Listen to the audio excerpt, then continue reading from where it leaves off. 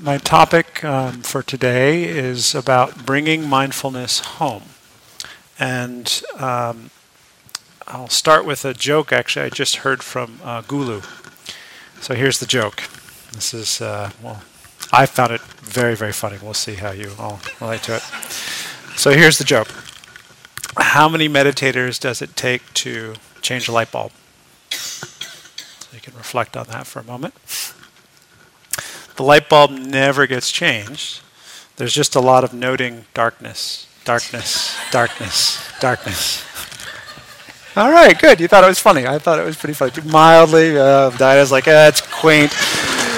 We're trying to come up with a repertoire of jokes that we can tell, the retreat related. So bear with us. We're still figuring it out.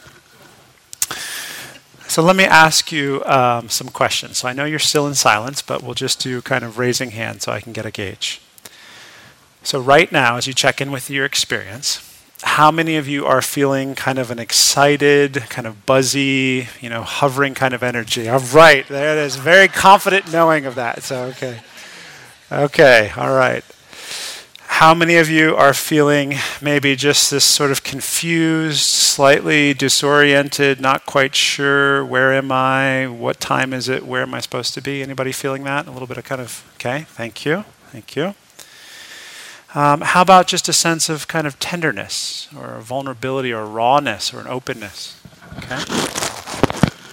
So you can see that there's a whole range, and there's so many other questions that I could ask, but I just wanted to point out that there is this whole range of the human condition, the human experience, right here in this very room. So we're living proof of this incredible range of what it means to be human, what it means to be alive, to have this body, to have this mind, and to have this heart. So I wanted to share a little bit of context, I guess, from my own understanding of this kind of intense retreat practice, and just see if any of this is true. It may not be true for everyone in this room, but it may actually really resonate for some of you. So you may not know it, but when we come into a retreat format like this, often there's a period where we're working through what I call this kind of anesthetized phase, where we're kind of like this anesthesia, we're anesthetized, we're kind of numb, we're not really, we're maybe even a little bit intoxicated, like we're just kind of, we don't even know it. But there's something that we sense that we're bringing with us from the outside into this retreat container.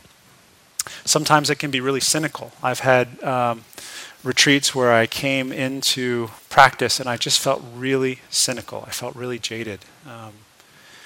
And often this can show up in different forms early on. Many of you may have noticed this, sleepiness, the kind of mind that just constantly is racing with all of these thoughts all the time. There can be this sense of just kind of nervous energy or hovering, all kinds of different ways that this can show up. And this is where we're just working through that first layer of kind of arriving. And it's because so much of the outside world, it has such an impact on it, but we're not fully aware of that impact until we take the time to slow down, to give ourselves a chance to take a breath, a full in breath and out breath, and to really be with our experience. So after that first layer kind of wears off, often we encounter another layer underneath, and this layer underneath is a different kind of being, and it can show up in many different ways. So sometimes it can show up as frustration, kind of a wanting to get it. It can be pain, physical pain, emotional pain, or it can be this feeling of like we need to achieve something because we still have this energy of needing to achieve, which is so strong in the outside world. There needs to be something that needs to be gained, understood, acquired, or held on to. And then you'll hear us on the teaching team constantly repeating these instructions of relaxed attention, or soften into the object of meditation. What's the felt sense of your experience? What does it mean to be embodied? What's this embodied awareness, right? And you'll hear us say, it's not a doing, it's rather an inviting. It's an inviting, a letting come, a receiving, right? So you've heard this in so many different ways, in so many different words, and so many different stories, these instructions. So I sometimes like to think of it, and I've shared this in some of the group meetings, it's a little bit like a fiddlehead fern. So if you don't know what that is, it's those little ferns that are curled over like this, so that when we first enter the retreat, we're all curled over and we don't even know it. And then as we stay in the retreat and we just show up, this kind of sincerity, this wholeheartedness, the fern starts to slowly unfurl, and it takes time, right? And there may be movements where it goes back a little bit, and then it kind of extends again, and then at some point you see that frond really open up. And this is the third layer. So this kind of where the frond is out, it's fully open. It can show up in many different ways. Sometimes it can show up as a kind of spaciousness. It can show up as an aliveness. Sometimes it's just lots of movement. There's just lots going on in this kind of mind, body, heart. It can be emotions. It can be thoughts. For some of us, it shows up as joy or curiosity or possibility. We have this renewed sense of possibility or an aliveness that we just, everything is more sensitive as we kind of interact with the world around us. For others of us, and definitely for me in my own practice, often it showed up as, Jack Kornfield likes to say, as tears of the way. So this is a different kind of aliveness, and I want to name this and bring it into the hall because this may be your experience. And so this is where we experience the multidimensionality of what it means to be a human. And so it means that we have this kind of rawness, this tenderness. We have this exquisitely aching heart. We have this body that is just alive with the sensations of all the aches and the pains, and yet we're open to it in a way that we've never been open to it before. And often it can bring these kind of tears, these tears of the way, or spiritual tears that are different. And many of you have reported that in the group meetings, that there's a kind of tears that feels different than the normal kind of tears. So this is also the space of opening. This is when that frond is completely open, that fern is open.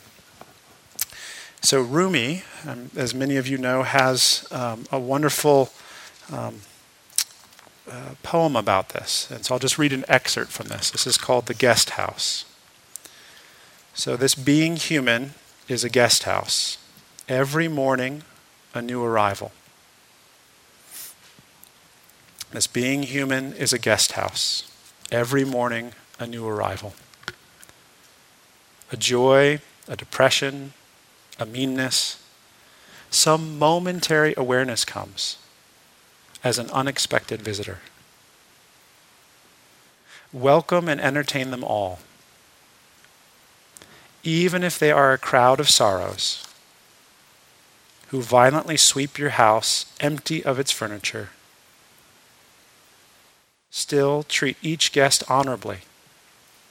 They may be clearing you out for some new delight. So these are the words of how these tears of the way open us in a different way. So if this is your experience, know that this is your experience. And I want to just reassure you that there is a uniqueness to everyone's journey.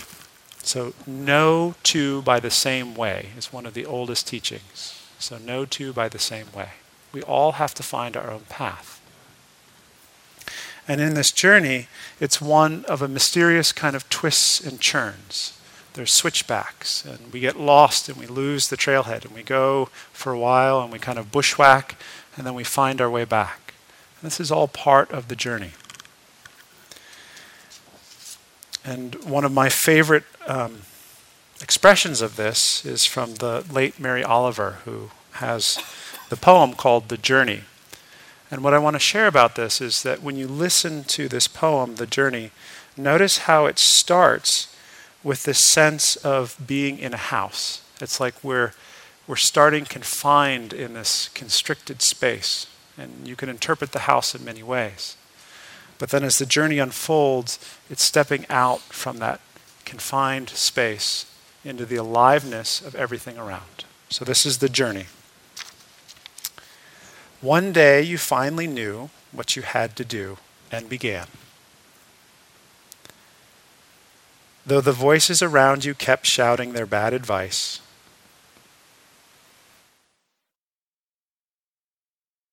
though the whole house began to tremble,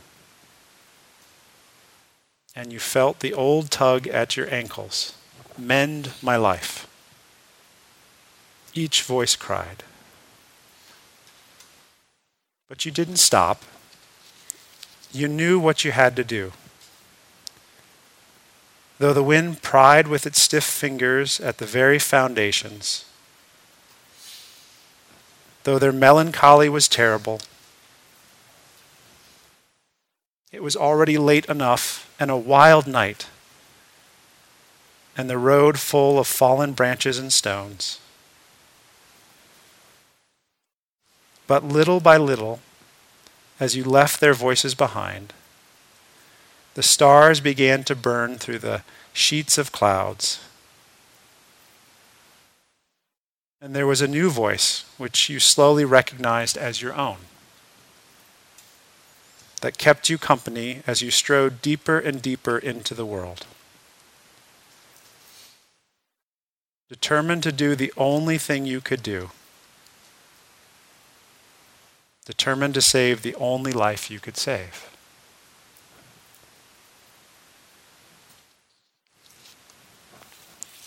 So this journey is one that is uniquely personal. And each of us is on our own journey. And at this point, you may be anticipating the next part of your journey, even though you're still in the midst of it right now. And that anticipation may take you to, well, what happens when I leave this retreat and when I re-enter my big life? So I have a little secret for you. You ready for the secret? You sure you're ready? Yeah? This was all preparation for the real retreat. The real retreat is your life. Everything that you're doing here is preparation for what you have to live and what you have to offer in the world. And this means that you're going to make mistakes. This means that you're going to forget, that you're going to lose your way. But trust that you know the trail. You've walked it. You've been here. You've experienced it. You know it from the inside.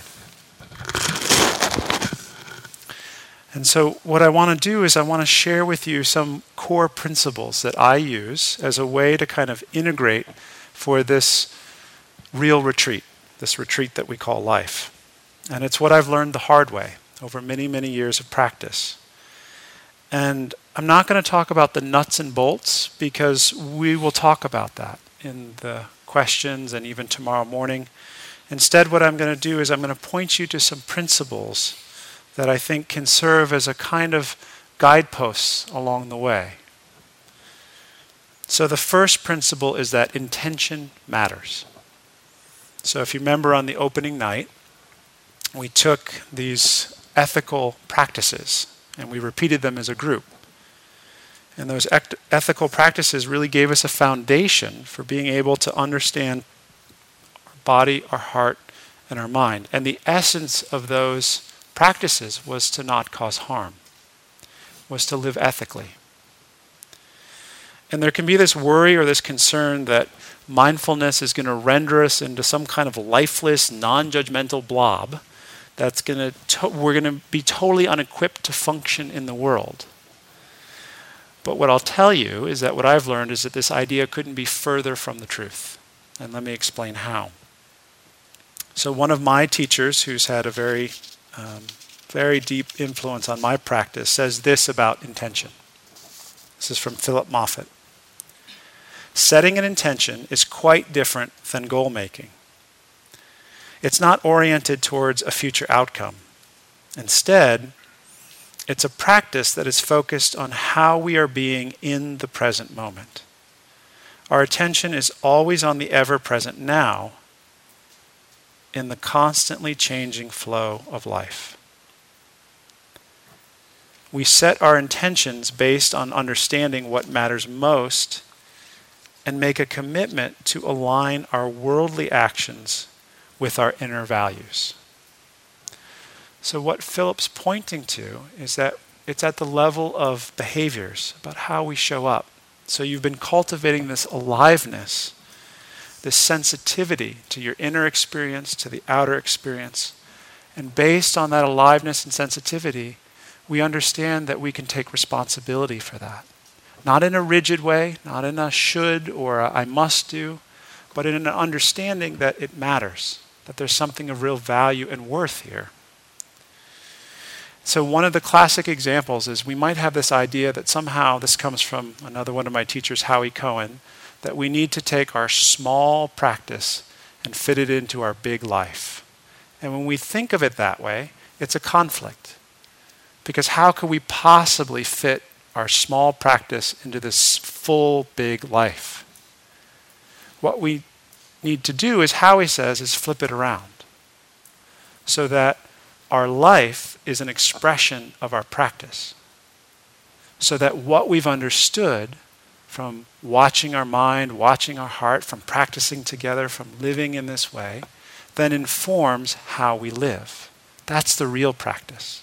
Because it's an applied in the world, in the moment. It's responsive. It's attuned. It's sensitive. And this is not easy, but what it means is that we need to have clarity about what matters to us, what's important to us. And so it's about reflecting, and you might take some time, I encourage you to do this, before you leave the kind of field that we're in. Reflect on this question. What matters most to you? Because if you take a little time now to reflect, that clarity will serve you out in the world, because you'll have a touchstone. You'll have a place that you can return to again and again. So the second principle that I want to share is that you are perfectly imperfect. And it means that because of that recognition, that's the space for kindness and compassion.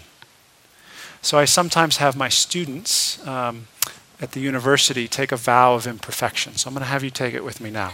So place your hand, right hand up, please. Repeat after me. I, state your name, Alex, vow to be an imperfect meditator. Which means when I'm less than perfect,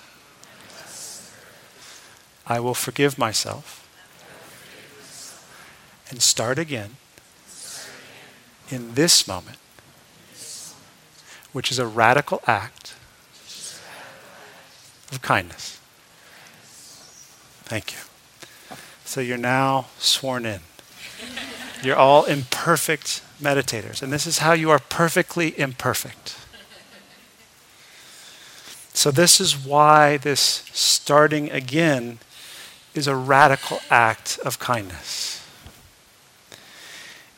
It's the healing balm that helps us to not get so caught and lost in our own humanity.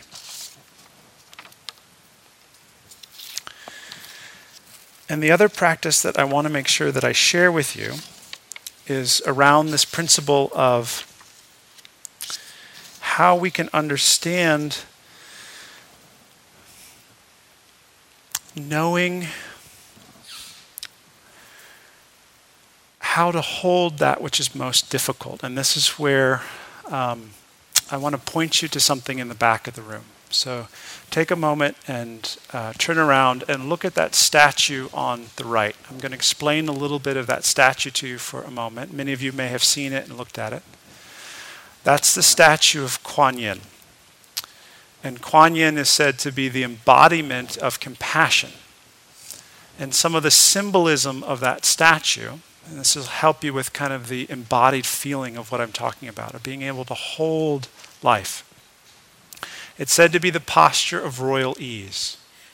And it's called the posture of royal ease because Kuan Yin has one hand touching the ground, touching the earth, and the other hand resting on the knee, which is a kind of openness and availability, a kind of responsiveness to what's needed in any moment. And so as an archetype, as an embodiment of compassion, Kuan Yin is always ready, but grounded and responsive. Those two qualities are actually embodied in that posture. And so this is how we can meet even the most challenging circumstances in our life. And there's so many stories of this, right? So there's another story of it's said to be a similar kind of embodiment of compassion, where this being was trying to meet all of the suffering of the world and was trying to hold it, trying to contain it. And what happened in trying to hold it shattered into 1,000 pieces. So you might have had that experience where it feels like I'm going to shatter in all these different directions. And so what happened is another being came along and said, I see the problem here.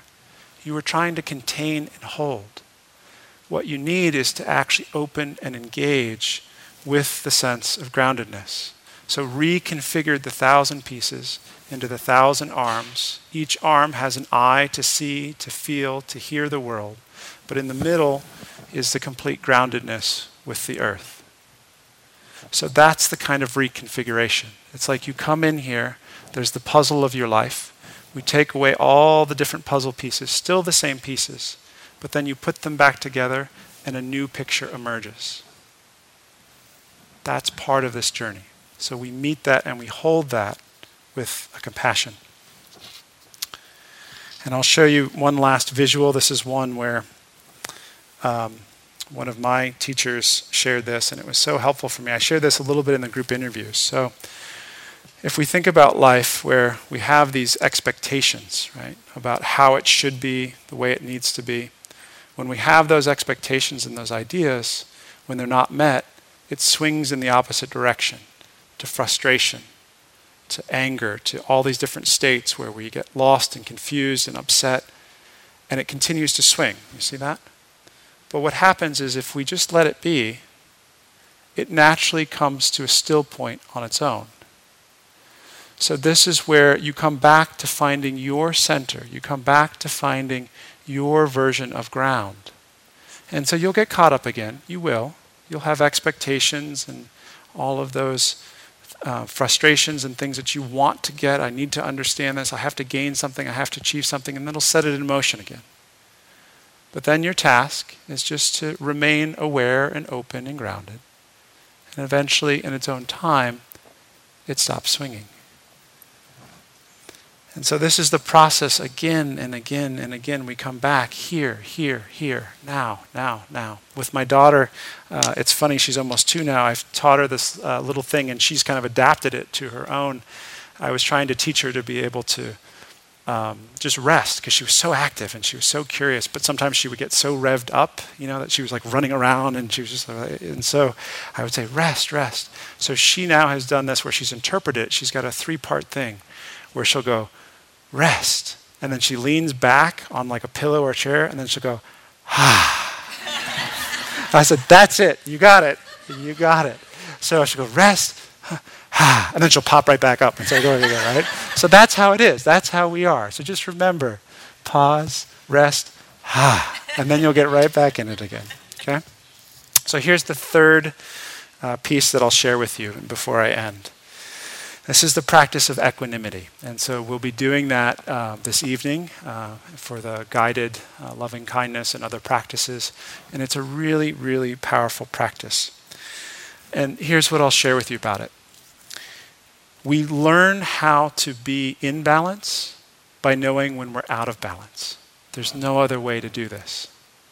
So when you get out of balance, don't look at it as a mistake or something you did wrong or some failure.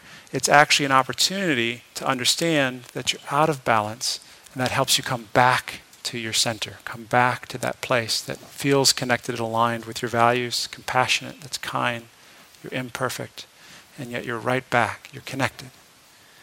So the founder of Aikido, Morihei Ushebe, was asked one time when he was quite old and he couldn't walk anymore, but he still wanted to give instructions about Aikido. And for those of you that know Aikido, the way of Aikido is a way of non-harming. And so he would come into the dojo and he would get set. So they would literally, his students would carry him because he couldn't walk anymore. But then they would place him in the spot in the dojo and he would say, and he was set. And then people would come at him and he would just gracefully move them and take them and use the energy and bring them gently to the floor. And the students' mouths would just go, how are you doing this? And so one of the students said, how do you do this? And his answer was, I know where my center point is. I know where that place of equilibrium, of equanimity is for me. Once I'm in contact with that, you can't move me. And the student said, but don't you get off balance? Don't you? And he said, yes, of course I get off balance. But I get off balance, I come so quickly back to my center, you don't see it. So that's this teaching. We develop the sensitivity to notice we're off balance, and then we come back. We develop this felt sense of what it means to constantly move. As Philip Moffat likes to say, we're dancing with life. There's a pliability and a movement to it. It's dynamic.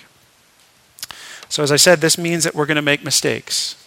And it means that there are some of these questions about, well, what do we do once we've made a mistake? How do we get realigned again with these deepest values? It sounds good in theory, but how do I do it? So this is where I sometimes like to bring in, this is a very old teaching. It's called the two guardians. But I interpret them slightly different. So these are what we can think of as our two guardians that we all have. They're guardians of the heart and the mind. And what they do is they help remind us, they provide us a kind of a guidepost to finding our center. So these two guardians are conscience, this inner voice that kind of is a guide. It can sometimes show up as like, ooh, yeah, there's something there in that interaction. So we have this sensitivity that gives us immediate feedback. This is the inner voice. The other guardian is the outer voice, concern. This is where we reflect on, what do the wise people in the world do? How would they respond to the situation? Or you simply reflect for yourself, what would a wise response be here? So this is that concern on the behavioral level for how we are in the outer world. So conscience and concern. And so another one of my teachers, Joseph Goldstein, this is how he phrases it, and I love it. He says, if we don't properly understand these two guardians, we could use some approximation of these qualities to bludgeon ourselves with guilt, recrimination, feelings of unworthiness. On the other hand, we can hold them in the light of wisdom. This understanding manifests as holding a standard of behavior that can inspire restraint at critical moments or renewal in the many times that we fall short. We will get seduced many times, but having a reference point of understanding can inspire us to simply begin again. A very helpful teaching is that it's better to do an unwholesome act knowing it's unwholesome than to do it without knowing it. If we don't even know that something is unwholesome, then there's no motivation to change. But in knowing that something is unwholesome, even as we might be doing it, then the seeds of wisdom and future restraint are there. Yeah? So for me, that really, it provides clear guidance. It's really helpful. And so this means that we will feel the ouch of regret. We will feel the sting of remorse.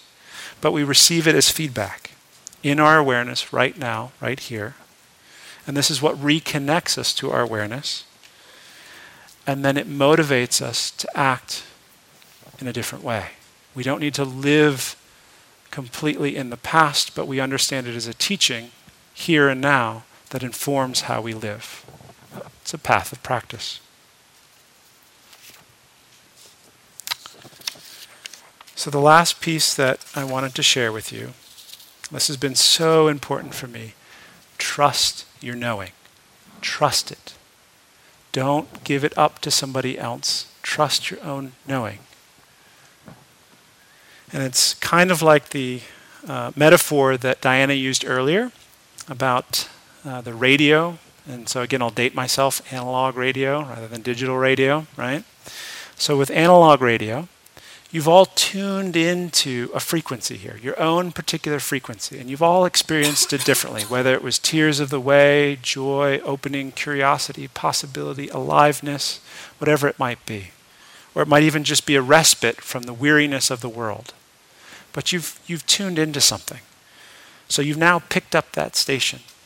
And as the retreat changes and everything is dissolving and new things are coming in and we're going back and all this is happening, you're going to pick up other stations, right? It's kind of like when you're tuning in and you can hear the other voices and the other songs and the announcers coming in. But if you listen, you can still hear the original signal. It's always there. It might not be quite as clear, but trust that you know it. Trust that you've had the lived experience of it.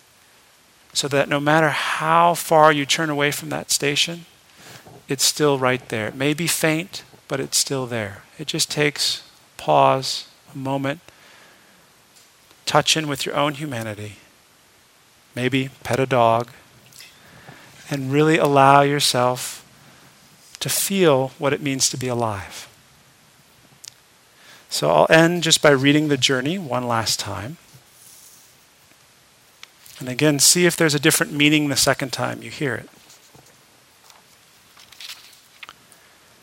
One day you finally knew what you had to do and began. Though the voices around you kept shouting their bad advice, though the whole house began to tremble, and you felt the old tug at your ankles, "Mend my life," each voice cried. But you didn't stop. You knew what you had to do. Though the wind pried with its stiff fingers at the very foundations, though their melancholy was terrible,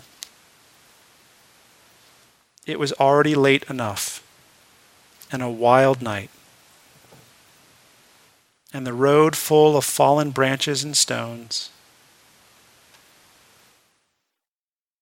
But little by little, as you left their voices behind, the stars began to burn through the sheets of clouds. And there was a new voice which you slowly recognized as your own, that kept you company as you strode deeper and deeper into the world, determined to do the only thing you could do, determined to save the only life you could save.